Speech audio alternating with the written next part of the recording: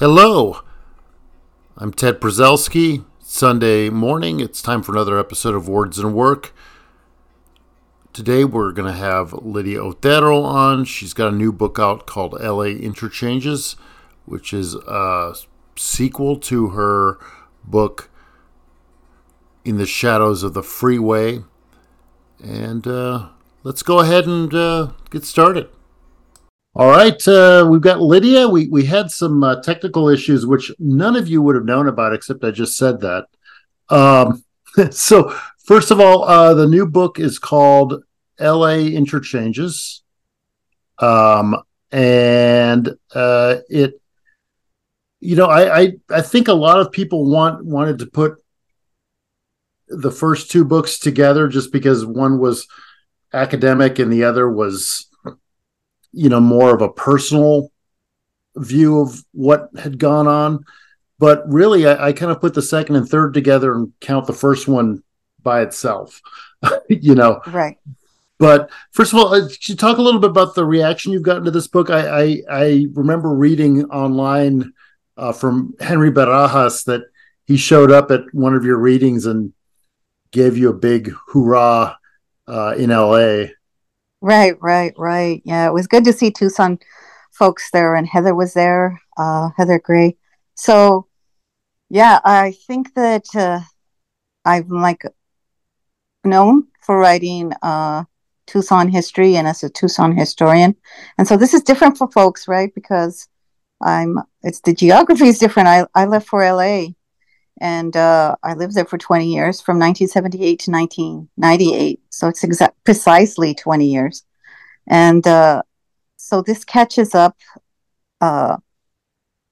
If people are interested, after they read the Growing Up in Tucson book about being raised near the freeway and the consequences of being raised near the freeway, about my education in terms of public school education and elementary and high school years. So after that, if they're interested, I moved to LA to become an activist, and I become an activist. Not that I wanted to be an activist, but I didn't know how to integrate all my sides to me, right? Because I was very definitely aware of being Chicanx, Chicane, or at that time Chicano, because that even the A was a little bit not talked about in 1973. But I was very aware of having a consciousness of that being brown and different. But I didn't want to just join the UFW or join groups that were predominantly just Mexican American groups. I wanted to join Mexican American and queer groups. So when I left for LA, that was very much in my mind, and that's very much what I got involved in. And it's not that I had to leave to LA, but in a way, because of the things that were happening to me in terms of finding my place of being, as the book says, brown and queer, LA was the best place for me to find that all parts of me and express all parts of me in my organizing. Like if I would have been in a Mexican American group, I would have had to maybe stay in the closet or be less vocal about my gender affiliations or choices. And if I would have been in a white queer group, I wouldn't have had to be able to express my brown self fully. So I was lucky to arrive in 78, and just as these kinds of groups were forming. So I was very active in the 1980s and in the early 1990s. And in Gay and Lesbian Latinos Unidos, Lesbianas Unidas, lesbians of color, and groups that were important to all of us in those organizations. But I think as we look back historically, they're also important because we were forming and organizing that long ago. I think now one of the buzzwords that gets thrown around is intersectionality, and it's kind of what you're talking about. But right. How much I don't know if there was that word being used that way back then, and how much of it was there in those days. There wasn't, but just the name of a group like Lesbians of Color was indicative that it was for queers of color at that time. And Gay and Lesbian Latinos Unidos, that was by the title of the organization. No one ever said, hey, we're intersectional here. But everybody always felt, I guess, as I talk to people, when I see documentaries, people always say, well, there was this sense of belonging that I hadn't felt before. And I think in that language and talking about belonging, that's what they're expressing is finally there was a place that accepted all these different aspects of my identity and that built on those, not just accepted that, but that's how we organized. And we'd go into spaces knowing that we weren't the only ones, because that was a big deal in 78 and the early 80s that we were the only ones, because I knew that there were white queers that were organizing, but I just didn't feel part of that movement, and I didn't feel part of um, of of that language that they were using. So I knew that there was another element, and that's where the intersectionality comes in, uh, to those organizations back then. But of course, we didn't use that word. We didn't use the word gender either. We just assumed there were two genders and that there were lesbians and gay men. And so this new idea of queerness, as I identify now as non-binary, that that wasn't even something we talked about back then in terms. So that's evolved too. So I think a lot of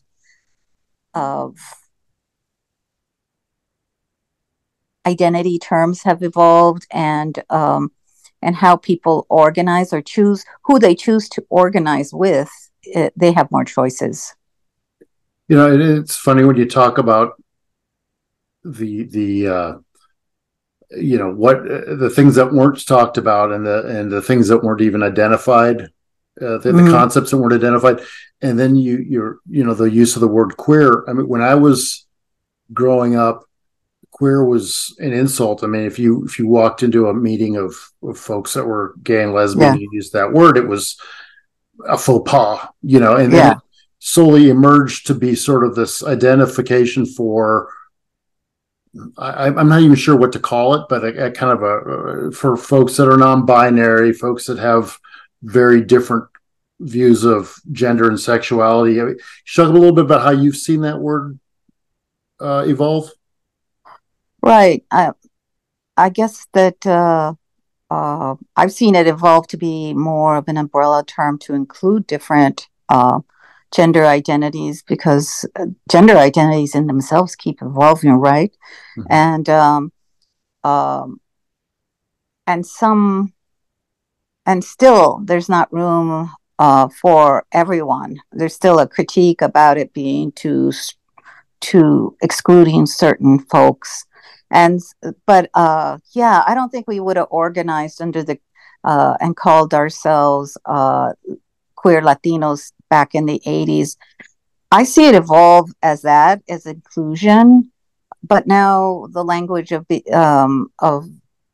is even changing so that it's trans and queer. But yeah, it was an insult, I guess, back then to some people. It never was to me. I preferred it. I always felt uncomfortable when people would say that I was a lesbian, or that I had to refer to myself as a lesbian. I always felt uncomfortable with that. I thought it was my internalized homophobia, but really it was that I knew clearly it was a term for females, and I bristled at that. Not that I wanted to be a male or anything like that at that time, but it's just that it just didn't fit. But I had to. That was the only category that I fit into in terms of gender and sexuality. So I didn't. In the 1980s, I was a lesbian, and in the early 1990s, I was a lesbian. And I talk about that in the book in terms of how I sometimes felt uncomfortable. But that's why language is important, right? Because then we have these terms that say that we can affiliate with and say, oh, that better fits how I feel. and that better fits what I choose to be. And that's the where we are today, right? In terms of gender is something that you choose to be. So yeah, I also identified with the word dyke, and people saw that as an offensive term back then. But even then, I saw it. I kind of liked it because it was hard and masculine leaning, like I was. But yeah, it's language, how it changes, and how I think that sometimes we just have to go with it and understand that language changes and identities evolve. Yeah, and another thing when you talk about going to LA and becoming an activist, one of the things you did when you were out there, and because this is a union oriented show, I wanted to bring this up. You were part of one of the more storied IBEW locals in the country, right? Right, right. In 1982, I got accepted. I started applying earlier into Local 11 in Los Angeles to be an electrician. Now, when I left Tucson, I didn't even know it was an option. Like, I would have left immediately if I knew that was an option to be an electrician. But let me say that I left when I left here. But let's say I graduated high school when I was in '73. That wouldn't have been an option because the bigger unions, like the unions themselves, like all of them, didn't accept women until they had to, and were pressured by the federal government to allow women into their uh, apprenticeship programs, and the federal government had to threaten them to regarding federal contracts and regarding the federal funds that supported the apprenticeship programs. So it wasn't like it just happened. So I like kind of, well, not kind of, let me take that back. I arrived right in that critical period where Local 11 has to accept women. I'm there. I passed the math test and I'm accepted into the apprenticeship program. And, I'm so happy that I did that. Like somebody said at a said, "Oh, well, you're an academic now, professor, and you wasted your time being an electrician." And I never see that time as I see myself as productive. I worked on some fantastic projects. I met some great people, and um, developing these skills that gave me the confidence uh, to be who I am today. I mean, to there's no bigger confidence than knowing inside you can make something and build something. And I felt that, and being part of a union was important. I really did feel part of this larger collection of folks.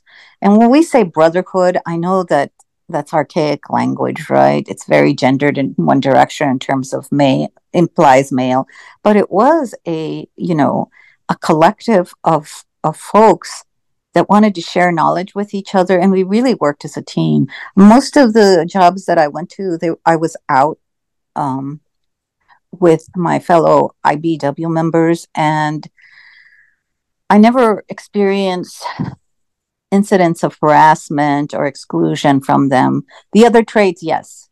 The carpenters, the painters, I had to experience harassment from them. The laborers union, yeah. But steel workers, come on, that's what they're known for.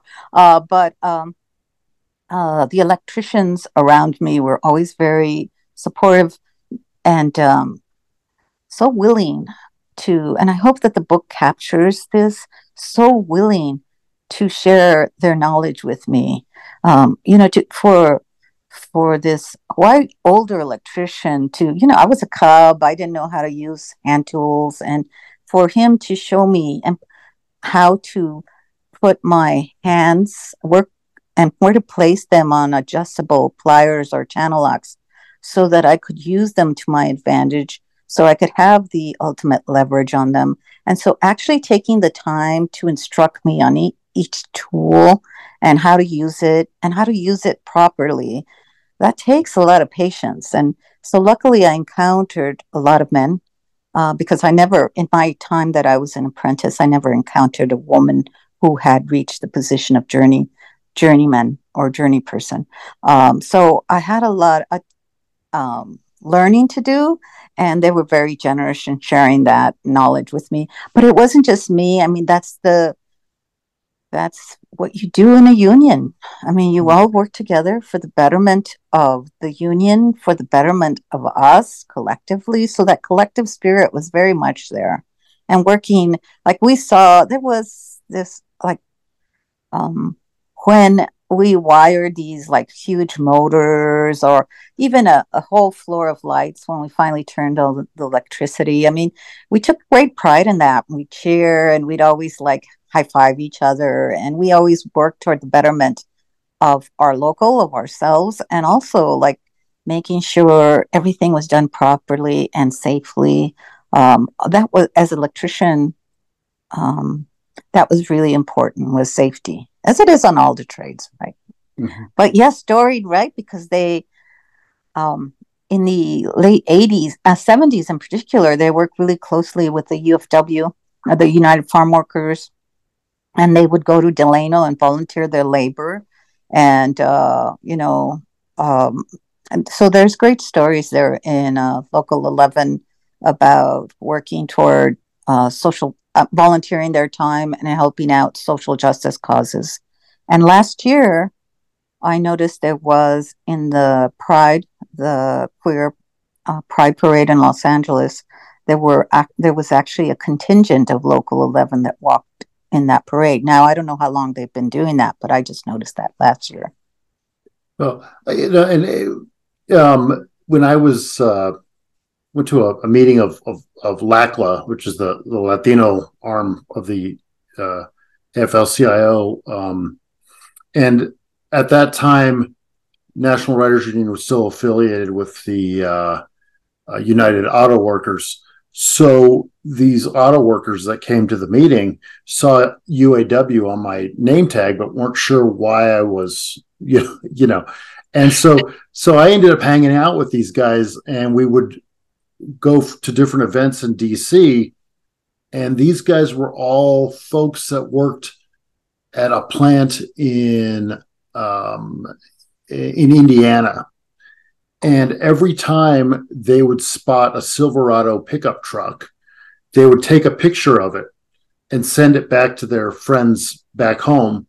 And I thought it was the coolest thing. It was like, well, like what you were talking about, that you were able to make something as a group, and you guys y'all all owned it, and watching them do that, and the pride with which they did that was really, really gratifying to see that. Right. And then they were like what we call in Spanish consejos, or advice. Mm-hmm. You don't, because you're a union person now. And it was all very mysterious at first, because, I had to be indentured. Somebody had to sponsor me, and I didn't know anybody. Luckily, when I stood there, when I was being indentured and somebody had to back me up, I went to the meeting, and they knew this. And of course, I'm the only woman in this huge meeting. Some old Chicano guy came and stood up for me and sponsored me. But I don't know that there'd be a case that anybody would be in that line that wouldn't get sponsored, because that was part of the whole thing. And then that person would follow your career, and you'd keep track of them. But yeah, it was very much pride in what you do. And they would tell me too. Some of the old folks they'd say, well, you don't want to buy a foreign car. You don't, you want to drive a union car. I mean, just selections in terms of having a consciousness about supporting unions, now that I was a union person. So those kinds of things happened while we were working, or a break, where we talk about the importance of unions and unionizing and supporting other unions. So yeah, those are the internal conversations that happened, and to this, and maybe Ted, and maybe people that are listening to this don't know, but I left Local 11 because I suffered a job injury that made it difficult to do my job, and they ensured that I was taken care of. And by that, I mean, when I said I wanted to go on to get a graduate degree, they helped me out with that. Um, and they uh, supported me in many ways to be able to to complete my graduate program and transition into a new job. And so then I go and become a professor here at the University of Arizona, a position that I just left uh, maybe 2 years ago. And here it is years later. And I don't have a big uh, source of income from IBEW Local 11, but I have like around $800 that I earned when I was there that comes in every month. And I consider that important because, I don't know what other job I could have been doing that still many years later would remember and send you retirement income, so or your what you earned. And so I'm just really fortunate that I made that decision early on in 82. And that Local 11 has been such a that I could still take pride in Local 11 and my time there. And I'm curious, other than setting you up, as far as making sure that you could further your education and everything, Mm. how did that work prepare you for academia? Because being in academia, as you know, is more than just knowing things and being able to teach and write. Mm-hmm. I think that in many ways, every time I write a book or start a book, I remember construction, some of the information from construction. I mean, you have to have a good foundation. You have all of these different layers to it, and it has to end. And every job, one of the things I loved about being an electrician is that I go to a job site, it always be different than the past job sites or the other job sites that I had been on. It always had different people. It was never the same people. It always had a different foreman or a different supervisor. It was just a new crowd, a new group of people. Sometimes you'd see some of the same people, that you knew from before, but it was never the same crew. And it was always a different job, whether it was and it was always different kind of work, whether it was like this time it was motors, this time it was lighting, or this time it was in a hospital, required different signaling systems. So it was always different, but every job came to an end. And I like that. I love that every job came to an end because you get to start anew. And when I became a professor, I really liked being a professor because you'd start the semester and the semester would end and you'd start a new semester. I really like those kinds of jobs where it comes to an end. But I do see that with my books too. I start my book and I love when it ends. And I work really hard to make sure it ends. And Yeah. I think that's my experience in construction because uh, some people have problems with endings. I don't. When I start a project, I can see it because the end and the conclusion is very like familiar to me. Like the work that you have to do between starting a project and ending it, it's very familiar to me because that's how I worked in construction. It was the beginning stages and then eventually it ended and then you start a new project. So those cycles, I don't know if that makes sense to you, Ted, what I just explained. No, it makes perfect sense. Yeah. Um, so speaking of things ending and beginning, do you already have another book in mind, or you taking a break? Well, I just released the LA Interchanges in end of July, so I'm still doing some catch up work with that. I'm not a good at marketing because I don't like to travel a lot. Um, but I I have started writing pieces of the next book and trying to put it together. And I'm also working on a historic nomination here, so that I'm taking care of that. Um, and but yeah, I have so many books lined up, Ted. That when I was worked at the University of Arizona, uh, it was hard to concentrate on my writing because I had all these other things that I was doing. But when I get into a book project, I really just like go into seclusion and work on it. And I'm privileged because I'm able to do that. But there's projects that I left hanging that I didn't finish, um, that I want to complete. But then there's the creative projects that I just want to get done. And so right now I feel like I have to link. I'm working on a project that links Tucson to Los Angeles, and it's a historical fiction. So it's based on an actual person who I went to high school with and who graduated the same class I did, who died, who moved to the big city like I did, and he was gay, and he died of HIV. But before he died, he came home to Tucson to die. So I wanted to tell that story, and his family didn't want me to tell that story. They think that it's better that he rest in peace, which I understand. But I'm still going to tell that story by fictionalizing it and then make it a composite of men that I knew died of HIV. So it's not going to be just his story, but I want to tell this story of a young man raised in Tucson, born my year, 1955, who graduates high school, goes to Los Angeles, and gets sick and comes back to his barrio near Wakefield um, to die, and what that was like. And he dies in 86. So I think I'm the right person to tell that story. And I think we need those kinds of stories because I think that there are a lot of young men. Well, they're not young anymore. They'd be my age, but this generation of men who just disappeared and died from HIV AIDS, and nobody talks about them.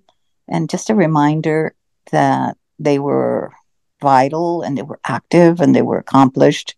And so to link in everything that I've written about in in the shadows of the freeway, LA Interchanges, and then link those two books together through this story.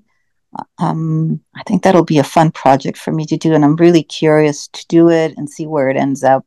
And for example, this this hypothetical character that I named Alfonso, he's going to grow up and he's going to be in Los Changos when he was at Pueblo. And so I get to make up things, but things and events, but things that I actually knew about and experienced. So I want to have fun with it. And then after that book, I want to finish up these projects that I've left hanging. Have you done fiction before? Well, this is his contemporary fiction. I have never done it. Mm-hmm. Yeah, and that's the fun part of it because I'm no longer working at the University of Arizona, so I don't. There's no reviews. There's nobody to give me a raise. I don't have to earn anything anymore. So I'm in this point where this juncture in my life where I could just pretty much do what I want because I want to do it. And I'm writing because I like to do it and I enjoy it. I enjoy the process of like telling stories. I don't like literary criticism because I don't have anything to say really, but I have a lot that I want to tell. And yeah, so I don't know. Writing fiction might be fun. Like when I'm writing nonfiction, there's things that I would like to say that I can't, but that I imagine would have been fun. But now I get to like really maybe engage in that.